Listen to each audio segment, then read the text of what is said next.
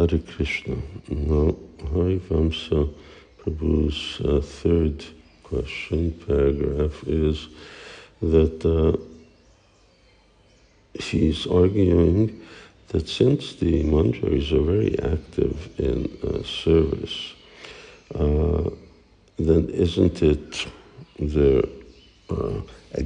example that we should also be engaged in our meditation in active service and not to remain in a passive position? And my answer again will be no, that's not what we should be doing. Now, I'd quoted yesterday Upadeshamrita 8, Tishtan Rajetad Anuragi Jananugami. And here the words are Anuragi Jananugami, that we should follow the persons who are deeply attached to Krishna, Tat. And here the defect of this argument is we're rather than following, we're imitating. So anugami means means to follow, means that we should be following. We are following their path. When you follow someone, you just go after them. You just observe what it is that they do.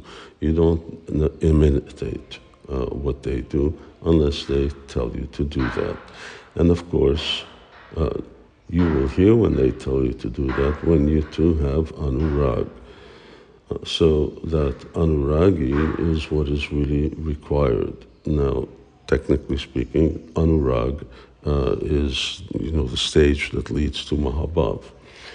So it is a very advanced stage of prema bhakti. But in any case, even if we just take it as spiritual attachment, nonetheless, love in some form has to be there. So here the error is that we are imitating rather than following. The consequence of that becomes is that we associate with the so-called services and activities within our mind with actual reality, and therefore lose the distinction, lose the perspective of a distinction between what real transcendental revelation is and some minor, some inferior attachment that we have within our minds. And again, I repeat, we know what we follow because we can know what Krishna's associates are doing, what Srimati Radharani's associates are doing. But we don't know what we are doing, and therefore we are concocting something that we would like to do.